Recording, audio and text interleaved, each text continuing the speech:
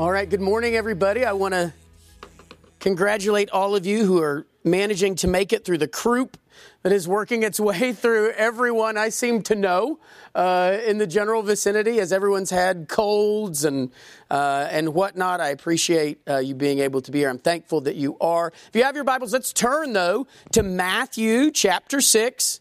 For the last couple of weeks now, we've been talking about the will of God as we've been looking at how to pray. How does the Bible teach us to pray? What does the Bible teach us about prayer? And here we are in this third request of the Lord's Prayer.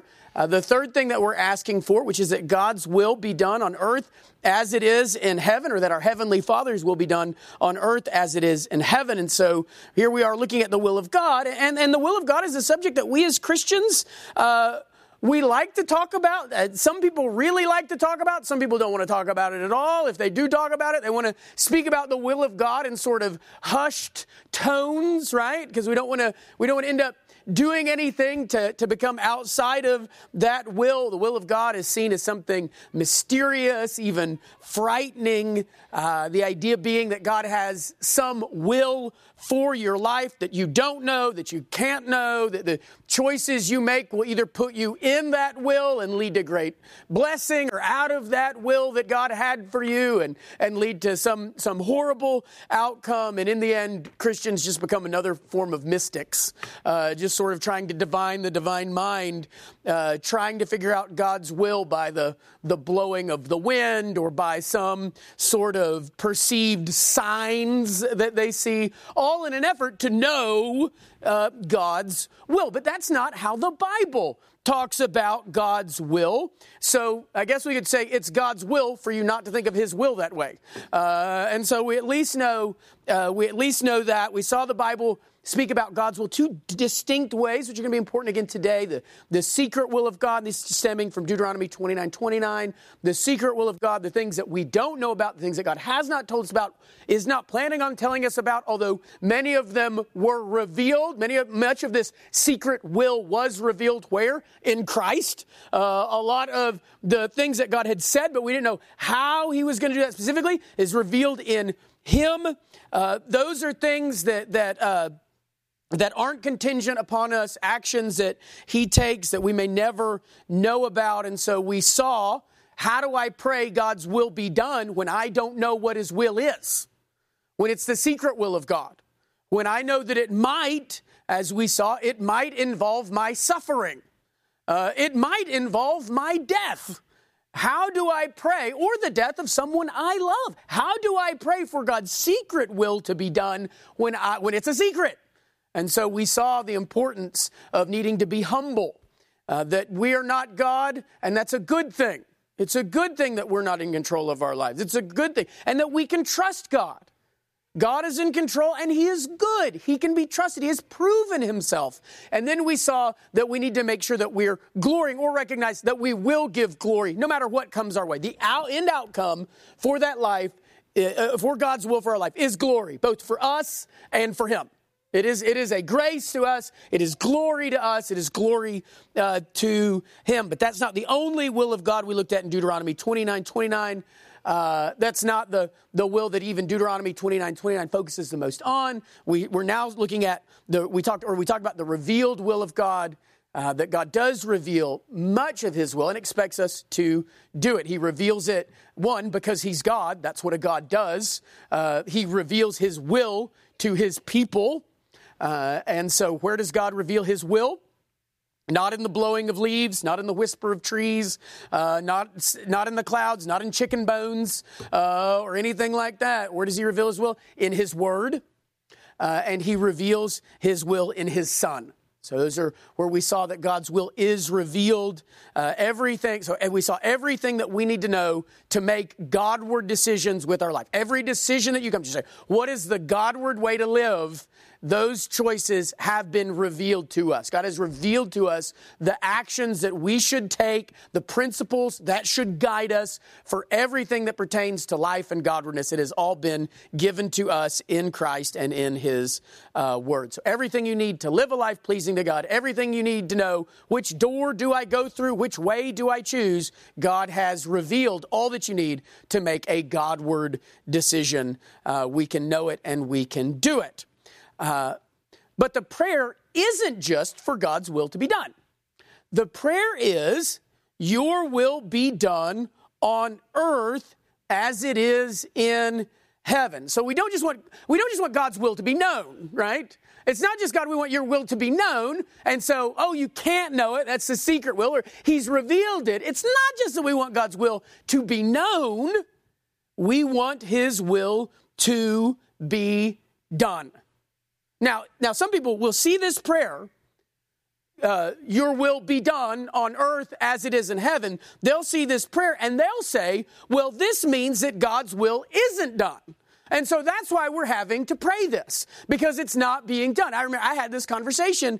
I remember talking about the sovereignty of God with someone, and they kept saying, hey, if God is sovereign, then Jesus wouldn't have us pray, your will be done.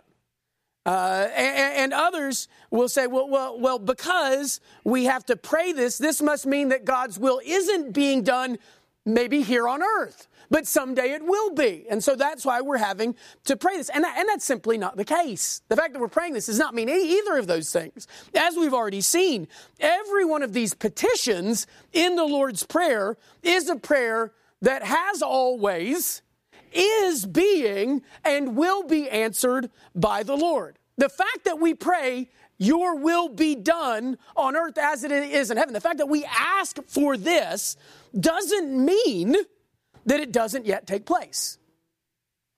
We've seen that biblically already. We've already seen that we pray, hallowed be your name, and that God has always hallowed his name.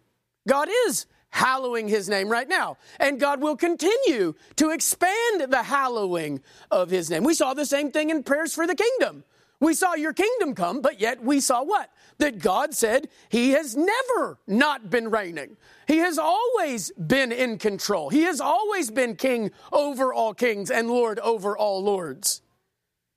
But just apply, and this is what I did to that person. I said, let's apply that same logic to the rest of these petitions. Give us this day our daily bread. If we have to pray that, does that mean that God is not doing it? And so that's why we have to pray for God to give us this day our daily bread? Or what about when we pray that our debts would be forgiven? Do we have to pray that? Does praying that mean, if you have to pray it, that means it's not being done yet? Or how about don't lead us into temptation? Is the fact that we have to pray, don't lead us into temptation, mean that God is leading us into temptation, and so we have to pray and ask him not to? Of course not. The fact that we pray God's will be done on earth as it is in heaven doesn't mean that his will is not being done yet. In fact, today we'll see that this prayer, just like all the others, is one that has been answered, is answered, and will be answered for all time. And so let's read this prayer again and look into the question of God's will being done. Let's stand just in the honor of reading the words of our God, praying that our outward actions would mirror our inward ones. Beginning in verse 9 of Matthew 6, here's Christ's prayer that he tells us to pray. Our Father in heaven, hallowed be your name. Your kingdom come. Your will be done on earth as it is in heaven. Give us this day our daily bread. And forgive us our debts, as we also have forgiven our debtors. And lead us not into temptation, but deliver us from evil. Let's pray. Father, our prayer today is simple. Your will be done on earth as it is in heaven. Help us to see the confidence of that prayer, the hope of that prayer, the assurance of that prayer, of a God who is sovereign, in control, and whose will be done. It's in Christ's name we pray. Amen. All right, so your will be done on earth as it is in heaven. Again, We're going to see here that this prayer is no different from the other prayers that we've seen. This is a prayer that has been answered, is being answered, and will be answered by the Lord when His people pray it. As we saw with the kingdom, the kingdom of God is the always, already, and advancing kingdom of God. Well, here the will of God is the always, already, and advancing will of the Lord. So today we're going to see that God's will is done. And so as we pray this, we've got to pray it with this mindset that we're not praying God's will be done in some sort of pleading way as if His will is not done. There's this hopelessness. The world is sort of spiraling out of control, and God wants His will to be done as much as we do. And so we're all just yearning for this to take place. God's will has been done. It is being done, and God's will be done. And for us, that's an important assurance to our hearts as we pray, even in the midst of a crooked generation, right? That we understand the power of the will and the certainty of the will of God. Now, again, it's important for us to realize that we talk about the will of God. We're talking about His secret will, the things that He's going to bring about, His appointed direction. We're talking about also His will for us that He has revealed. Well, how do we know that God's will is done? How do we know that God's will is done? Well, one thing we know about that is that God's will being done is one of the things that makes God God.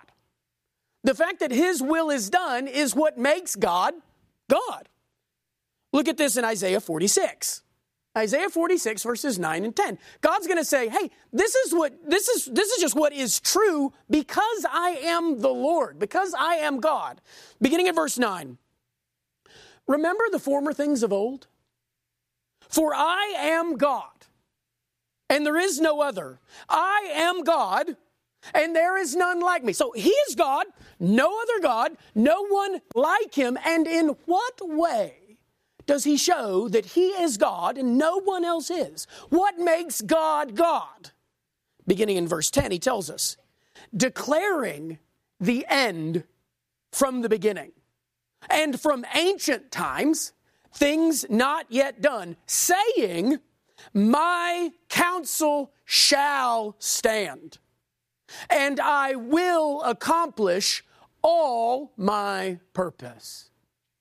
So here we see that God's will is done. In fact, it's been done since the beginning, since ancient times of old. From the beginning, God declared what the end would be. Not because He sees it, which is what some people will say because they don't read the whole verse. Not just because He sees it.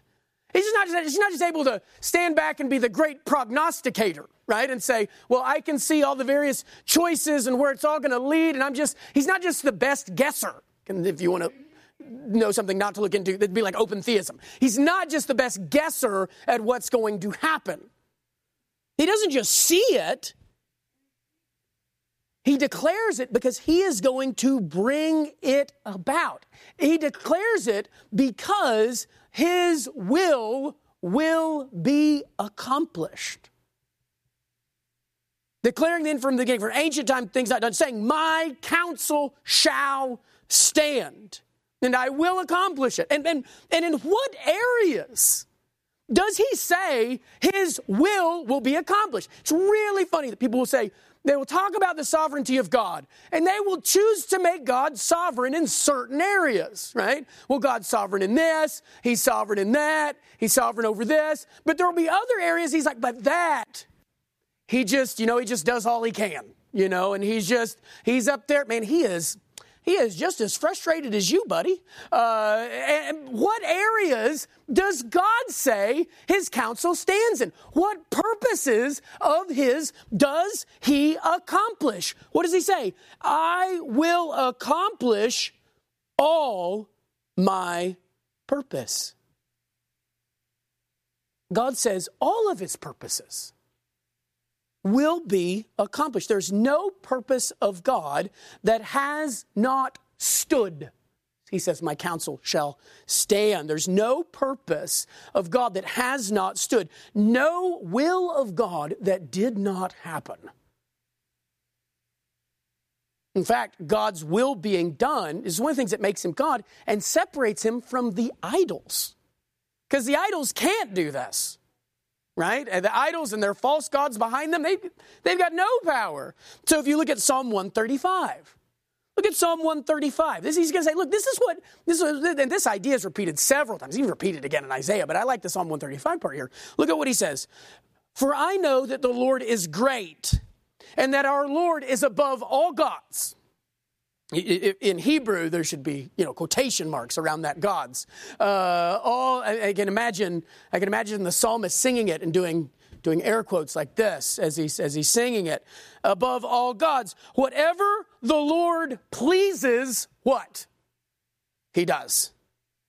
In heaven and on earth, in the seas, all deeps, he it is who makes the clouds rise at the end of the earth, who makes lightning for the rain and brings forth the wind from his storehouses. He it was who struck down the firstborn of Egypt, both of man and of beast, who in your midst, O Egypt, sent signs and wonders against Pharaoh and all his servants, who struck down many nations, killed mighty kings, Sihon, king of the Amorites, and Og, king of Bashan, and all the kingdoms of Canaan, and gave their land as a heritage to his people, Israel. Jump down to verse 15 now. The idols, so now he's going to compare, what about the idols? The idols of the nations are silver and gold, the work of human hands. They have mouths, but do not speak. They have eyes, but do not see. They have ears, but do not hear, nor is there any breath in their mouths. So, God is saying, if his will is not done, God is no different than the idols of the nations. This is a comparison he's making. He's saying, look, I'm God. I accomplish anything that I please, I do. For in heaven and on earth, the deep, the seas, if I want to do it, I do it because I am God. If it is the bringing of clouds, they come. If it is the striking of lightning, that is my will. If it is the wind, that is my will. But not just in natural occurring events either. He says, who struck down the firstborn of both man and beast, of both child and beast in Egypt? It was me. Who is it that brought down mighty nations? Who is it that brought to you Israel? The inheritance of these nations to you as a blessing. It was me. Why? Because I pleased to do it, and if I want to do it, no one stops me. Because I'm God. I'm not like one of your idols who has no will, who can accomplish nothing, who you have to make, who's a work of your hands. I am the Lord God, and I do whatever I please. And if I please, then I can do it. His will being done is what differentiates him not just from the idols.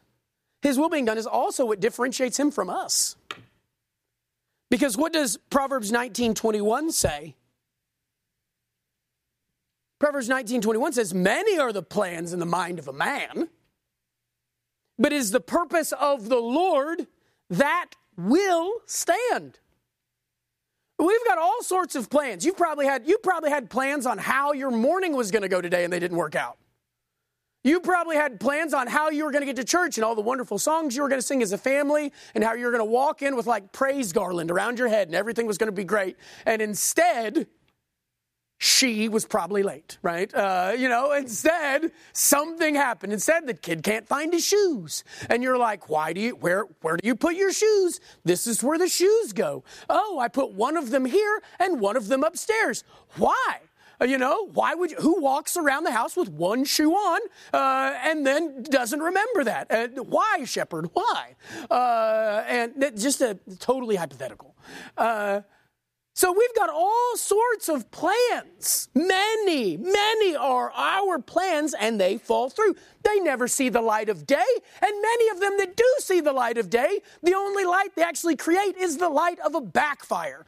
Because none of them, even when our plans do work, we find out that our plans were really kind of not the best plans. And we think, I can't believe I thought that was going to work out well, and it didn't. But God's purpose, his plans do stand. They do not fall.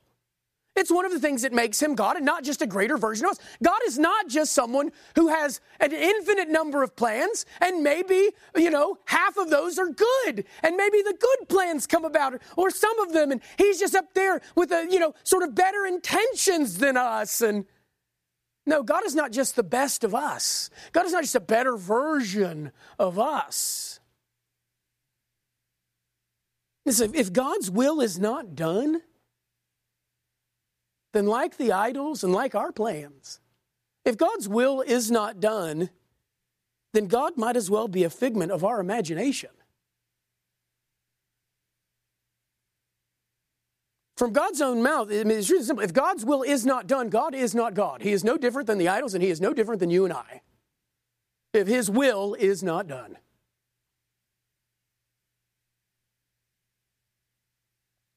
So we know that God's will is done. Why? Because he's God. So God's will being done is one of the things that makes him God. Remember one time, a man said one of the most nonsensical things I've ever heard, that God is so sovereign as to not be sovereign.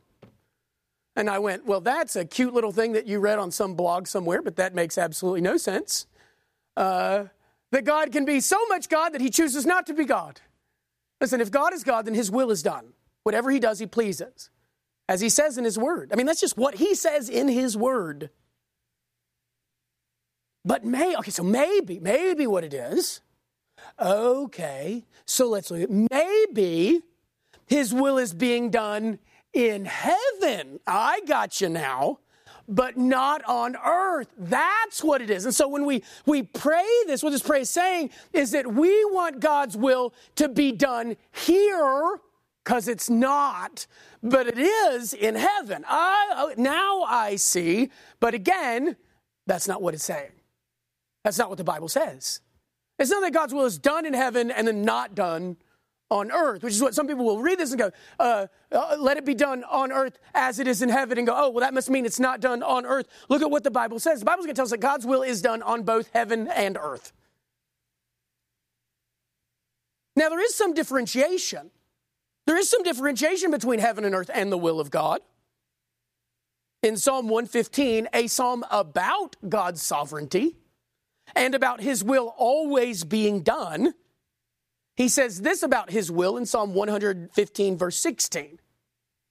The heavens are the Lord's heavens, but the earth he has given to the children of man. Now, again, it's important to us to remember that this isn't a psalm about God's sovereignty and how he does everything that he wants. So there's at least a sense in which God's will is accomplished on earth in a different way than it is accomplished in heaven.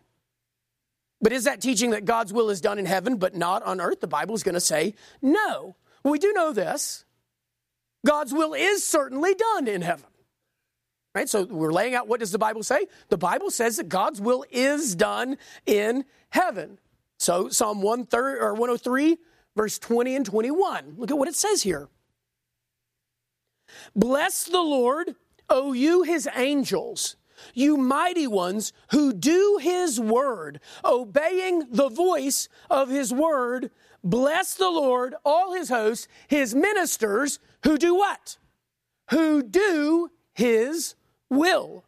So the angels, the heavenly creatures, they obey God. All of them, it says, all his hosts, all his ministers. I mean, that's an interesting concept if you want to flesh that out later. They what? They do his will. We saw this already in Psalm 115. So that Psalm 115, where we just said, the Lord says that the heavens are the Lord's, but the earth he's given to the children of man. What does he say in Psalm 115, verse 3? Our God is in the heavens. He what? He does all that he pleases. Our God is in the heavens. He does all that he pleases. Now again, we saw that when we looked at the kingdom of God, this doesn't mean, or when we looked at our Father in heaven, this doesn't mean that God is just doing his will in heaven. It means that God is in heaven, right? He's doing what he pleases. There's never, God is able to do everything he pleases. Whatever he wills, this he does because he is in heaven.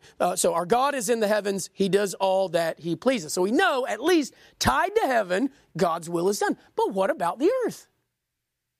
Is it just that heaven is the place where God's will is done, and on earth God's will is not done?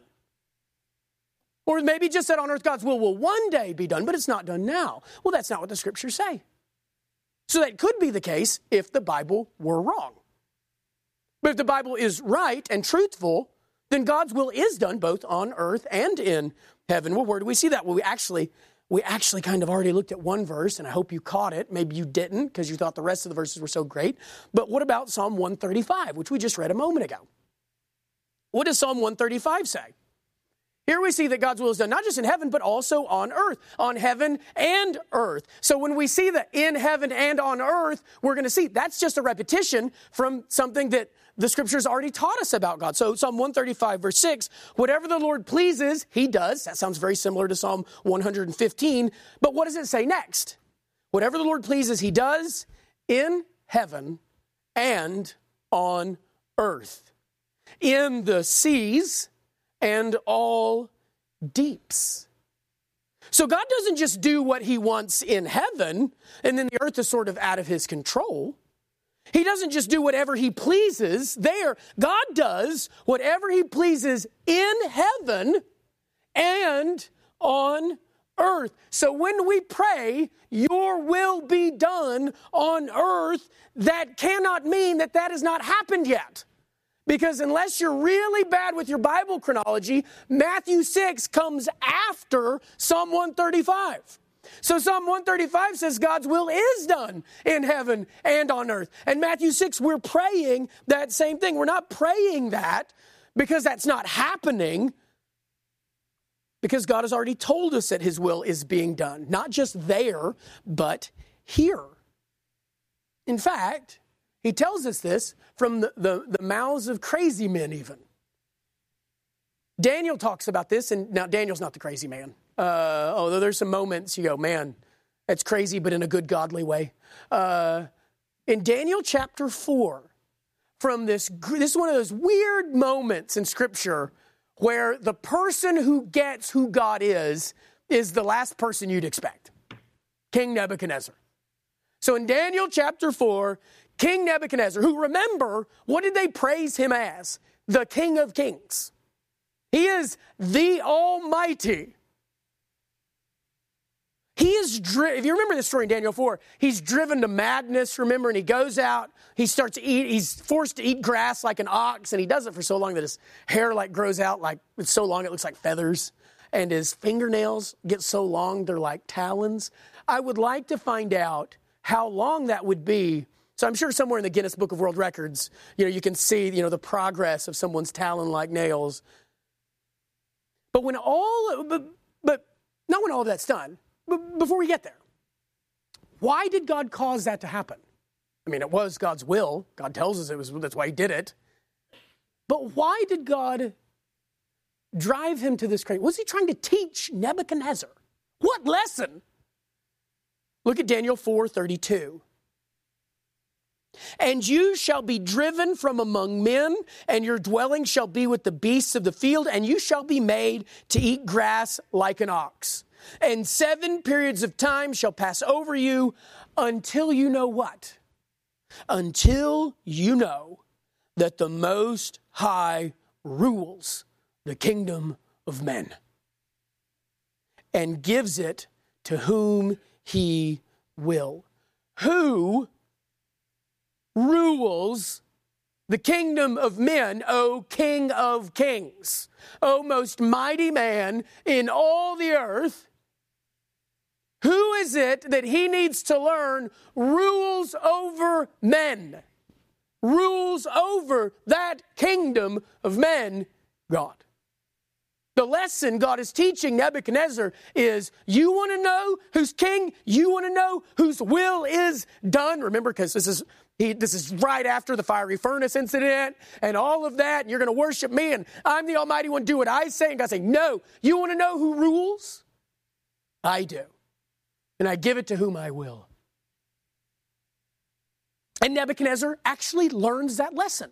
which makes Nebuchadnezzar sometimes a little bit more holy than us. Because sometimes the Lord teaches us a lesson, takes us a bit, but we, luckily he hasn't driven us to eat grass and have our hair grow out like feathers, except in the 80s, I think feathered was a good thing. And Nebuchadnezzar learns his lesson. Nebuchadnezzar learns, what lesson does he learn? Nebuchadnezzar learns that God's will is done on earth and in heaven. Look at what he says in verse 35 of Daniel 4. Daniel 4, verse 35. This is the great lesson that Nebuchadnezzar learned about the Lord. The Lord who wanted to teach him, I rule over the kingdom of men. I rule. All the inhabitants of the earth are counted as nothing, and he does according to his will among the host of heaven. Right, we know that. We know he does everything according to his will of heaven. But what's the next? And among the inhabitants of the earth. And none can stay his hand or say to him, what have you done? So God does whatever he wills among the host of heaven, among the inhabitants of heaven, but he also does whatever he will amongst the inhabitants of the earth.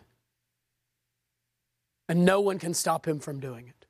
No one. You can't stop him. I can't stop him. This random choice that we make is not going to stop God's will. God's will is not this precarious thing that's only slightly more fragile than the presence of the Holy Spirit in a worship service, right? That is, well, there you did. You done quenched him. God's will is not something that's sort of tentatively, wavering. Is his will going to be done or not? And I don't know. What is David going to do? And that's going to be God, the host of heaven is just sort of up there watching. And is God's will going to be done? Is David going to choose door 1 or door 2? And that's going to make all the outcome. What's Chris going to do with this life? I mean, which way is he going to go? And there goes my will. God says, no one can stay his hand. And no one can even say, what have you done? God's will is done in heaven and on earth. To think that God's will isn't done on earth would, according to this story, make you dumber than an ox. But let's talk about things that are outside God's will.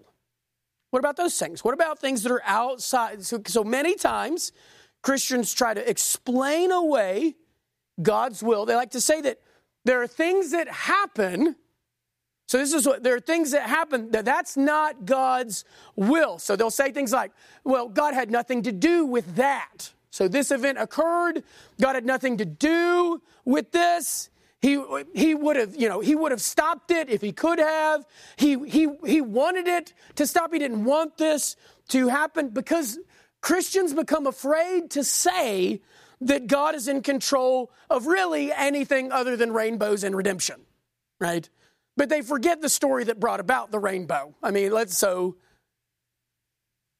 but God doesn't have that fear. God doesn't have a fear to tell you, hey, guys, I'm in control of everything. And we go, but what about? And he goes, yeah, that too. Now, he just hinted at it in Daniel 4, right? When he said at the end of Daniel 4, in verse 35, when he said, no one can say to him, what have you done?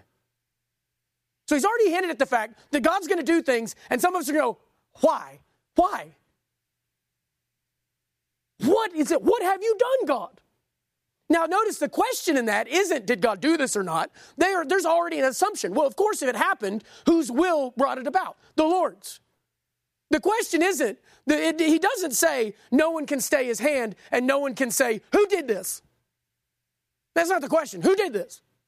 Well, it wasn't God. Oh, it wasn't God. It was no one can say to him, what have you done? Now, that doesn't stop us from saying, what have you done? But the Bible, God himself is going to make clear in Scripture that God's hand is in every situation, even the ones we would classify as horrible. God goes out of his way to make sure we know this. Because what does he know? We're going to be tempted to say God's will is done over all this good stuff. Like I said, rainbows and redemption, good natural events and the salvation of mankind. God's sovereignty is over that, but everything else is just kind of a mishmash of who knows what's going on. But God says, no, I'm in control of everything. There is nothing outside of my will. So, for example, Isaiah 45. He says, I am the Lord, there is no other. Besides me, there is no God. So this sounds, of course, very, very similar here from what we saw in Isaiah 46. I am the Lord, there is no other. Besides me, there is no God. I equip you, though you do not know me, that people may know from the rising of the sun and from the west that there is none besides me. I am the Lord. I am Yahweh. And there is no other. I form light, and I create darkness. I make well-being. If you're familiar with Hebrew words or even just Jewish words in general, I make shalom. I make shalom, peace, well-being. I make well-being, and I create calamity. Now, this word is also the word that is used to describe things like evil things. But here, the context is certainly not that God is creating evil, but that calamitous events, bad events, not really the word bad, it's not really the Hebrew word bad, but I am the Lord who does what? Who does all these things. So when well-being comes, who did that come from? From whose hand? The Lord's. When calamity comes, where did that come from? From whose hand? The Lord. God's the one who tells us this. God doesn't just even leave it up to us to understand. When God says, I do all things according to my will, that would have been enough for us to go, okay, so if it happened according to his will. Because is this calamity part of all things? Yes, then I should know that's part of it. We don't even need this verse. Because we've got other verses that tell us everything he does is his will. Everything he pleases, he does. His will shall stand. No one can stop it. But here we see him go out and make crystal clear. I create well-being and I create calamity. He is the one who says, I do all these things. Look at Lamentations chapter 3. Lamentations chapter 3, verses 37 and 38.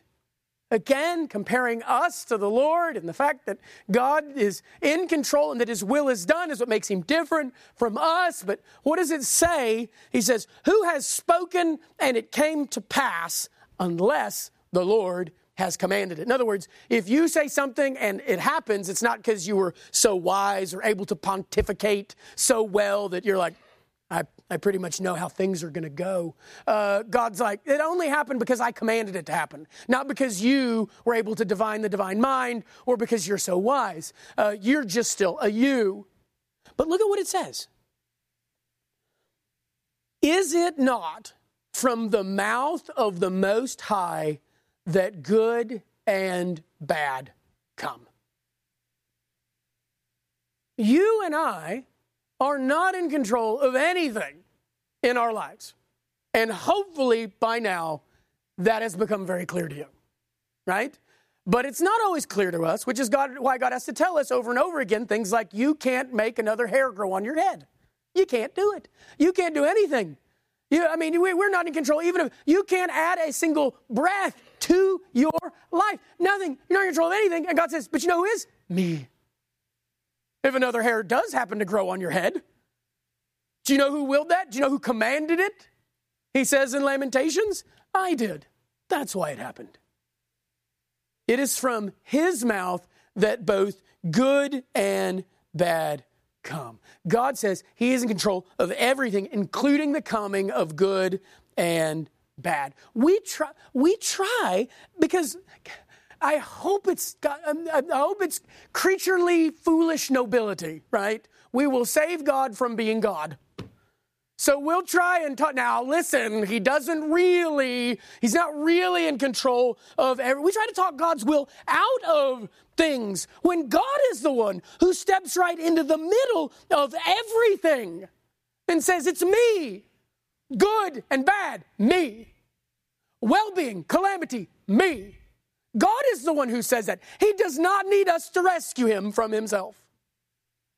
He does not need our one semester of philosophy class to show us who God really needs to be.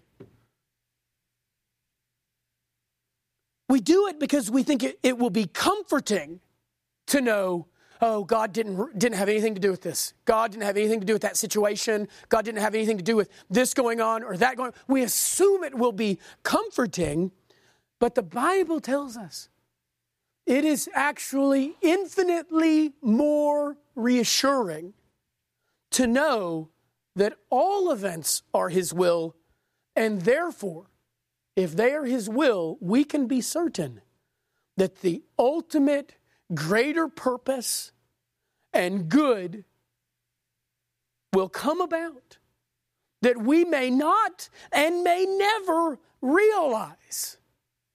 But if God is in control of everything, even the good and the bad, then we know that this is not meaningless. It's not purposeless. It's not just in the cosmic dice roll of humanity, I happen to crap out.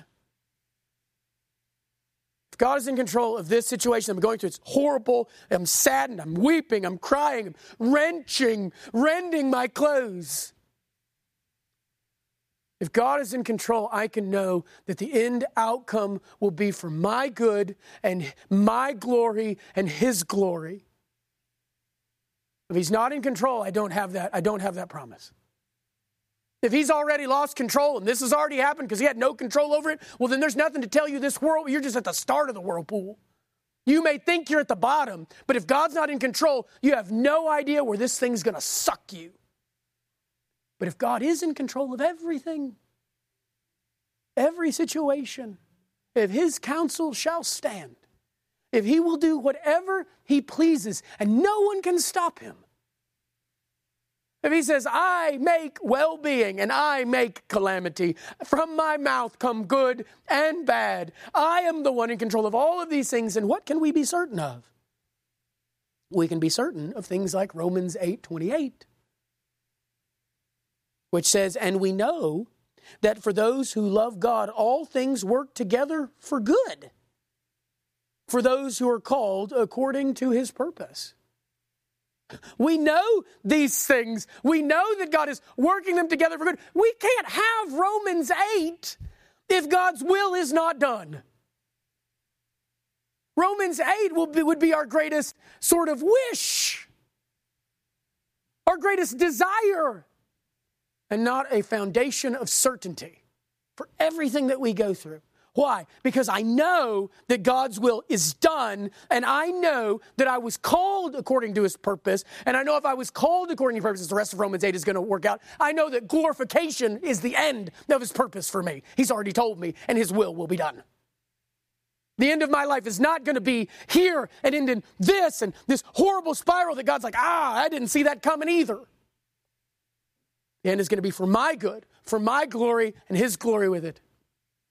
Because he is good. And because he is in control. If God's will is not done, then we do not have that hope. If we want to make things outside God's will, we see some calamitous event, we see something going on. One, we're disobeying and we're lying. We're disobeying because God said I'm in control. We're lying because God said I'm in control. So we're lying about God. We're disobeying because he says in his word he's in control of these things, and we're going, I don't think you know what you're talking about. I'm going to say you're like this. We're creating idols that are not real. We're making God the way we want him to be, and we're doing it because we're fools, because we think it would be better. And he says, the only reason you think that is because you are not God. Because if you knew, you would know that this is exactly what I must be. The Bible, in fact, says that God works all things according to his will. Ephesians 1, 9 through 11. Making known to us the mystery of his will according to his purpose, which he set forth in Christ as a plan for the fullness of time to unite all things in him, things in heaven and things on earth.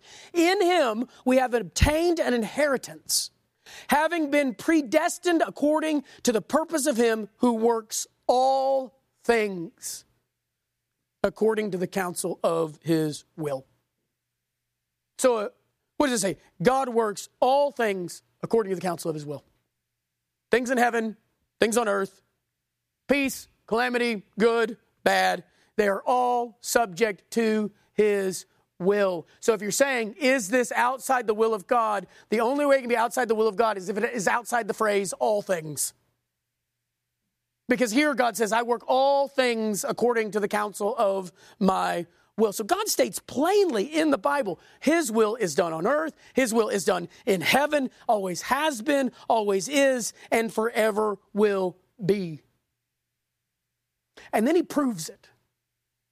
He proves it. And how does he prove it?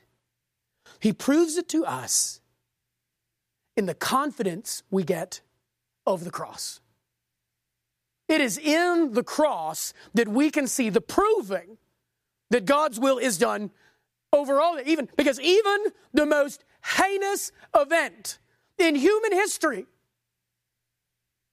the murder of the Son, the assassination of the Messiah, the slaughter of the Lamb of God, was God's will.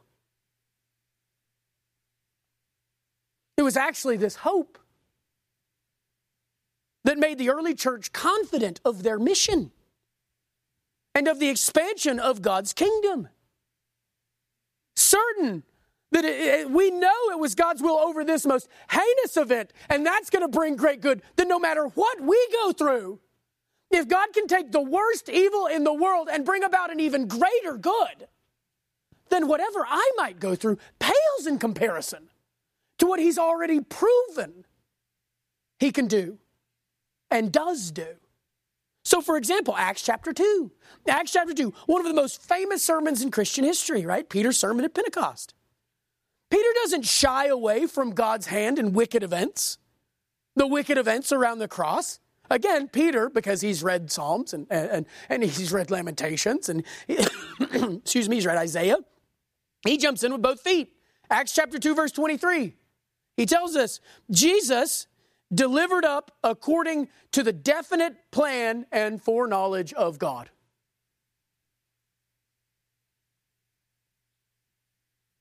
Jesus, the Son of God, why was he put on the cross? Well, because these guys and God wanted to do this, and only if they'd have known. Jesus was delivered up because that was God's plan. That was his will. And rather than Peter tells this, and he doesn't jump into some great theodicy debate, right? Like, Peter says this, and then everyone's like, wait. So you're telling me there's evil in this world, and so if God's in it, that's not what it ends up happening. What happens when Peter says this? It says the saints were strengthened, and 3,000 souls repented and believed. Or how about Acts chapter 4? The believers are facing great persecution, and they're very well-timed praying. They're praying for boldness because they'd just been told, don't preach or teach anything in the name of Jesus. That's what has just happened. Don't do it. They don't pray.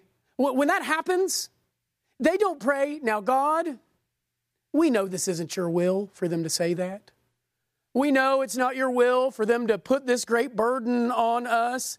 In fact, they pray the exact opposite of that and take confidence in it. So look at, where's this boldness going to come from?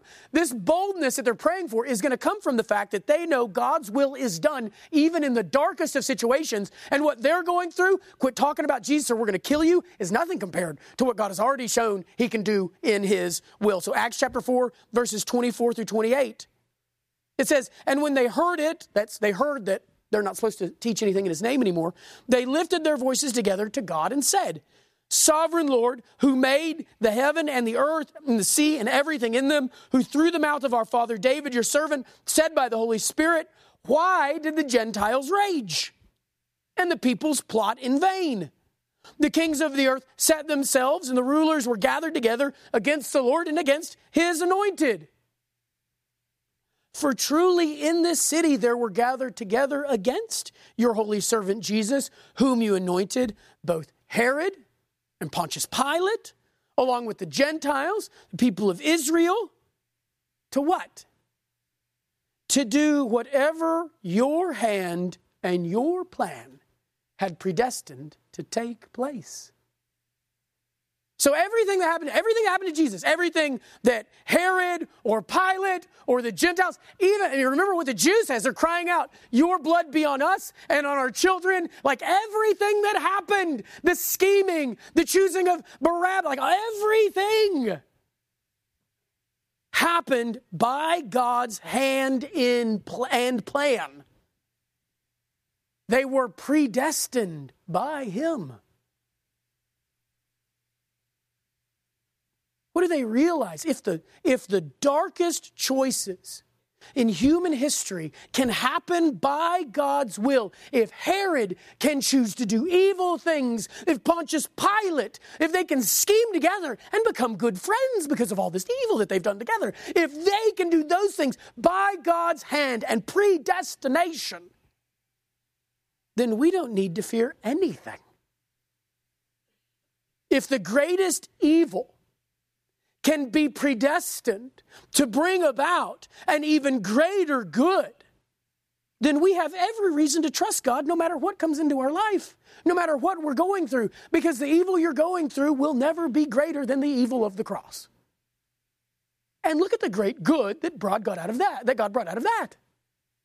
Why would you doubt that he could bring good out of this situation? How do you know that what you're going through is the will of God? Well, are you going through it? Then it is God's will. Peace or calamity, good or bad, it is all his will. How do you know, though, that it will be for your good? Look to the cross. Look to the cross where calamity births well-being, where evil births shalom,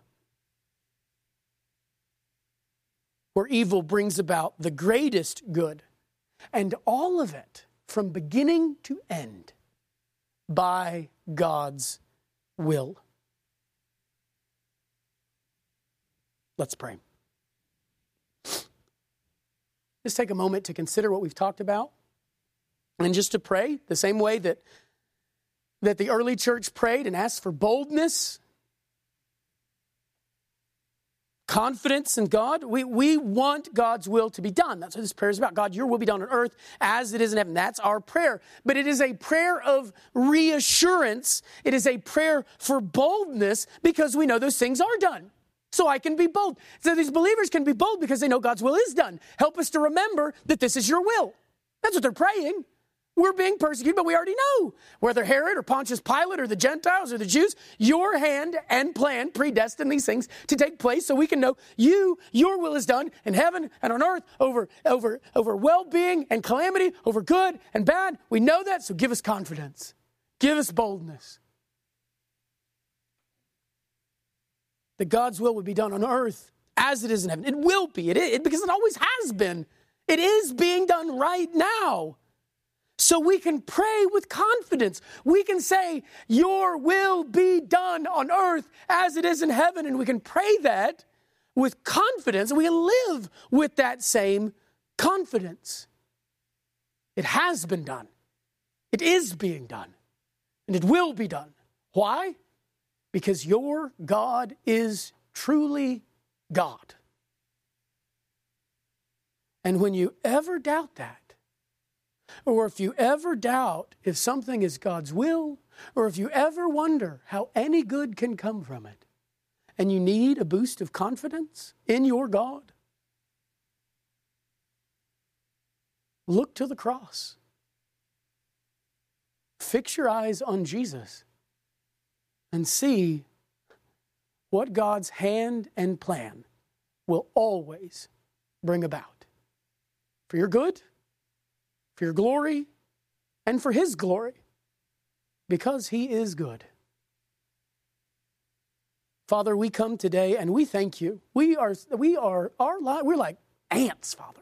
We're like furtive little ants, always shooting around all over the place, trying to figure out what we're supposed to do and how we're supposed to live, and we're scurrying. And Father, there seem so many things that can knock our life out of skew and send us this way and that. And Father, to be reminded that you are in control of everything, that your will is done on earth and in heaven. And so we pray that, we ask that this would be done, knowing that you will do it, that you are doing it. You've always done it, Father, knowing that you are God. And so this prayer, this request becomes something of great confidence to us. And so when we're going through a dark time, we can say, your will be done. And we can know that the darkness we're going through is your will, and therefore the light that you're going to bring from it, we can trust will be your will as well. We can know that you're not trying to grasp at some event that you already had no control over, and you're hoping to get a hold of it, and you're trying to slow it down just as much as we are. If instead we're able to say, look, this is your will. You have brought it to me. You have brought this into my life. But I know you are good, and I know you're in control. And because of those two things, I know that I can not only just go through this, but I can glorify you in it. And in the end, I will be glorified because I have glorified you. Help us to remember those things. And when we forget, Father, fix our eyes on the cross.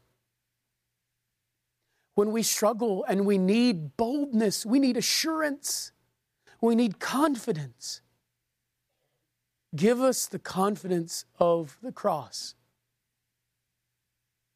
That if you can take that greatest of evil the world could do and bring about an even greater good, then what could you do with what we might be going through? We can only imagine. But even as we imagine, we do it in confidence in you and assurance that we know you work all things according to the purpose of your will in heaven and on earth and in our lives. It's in Christ's name we pray. Amen.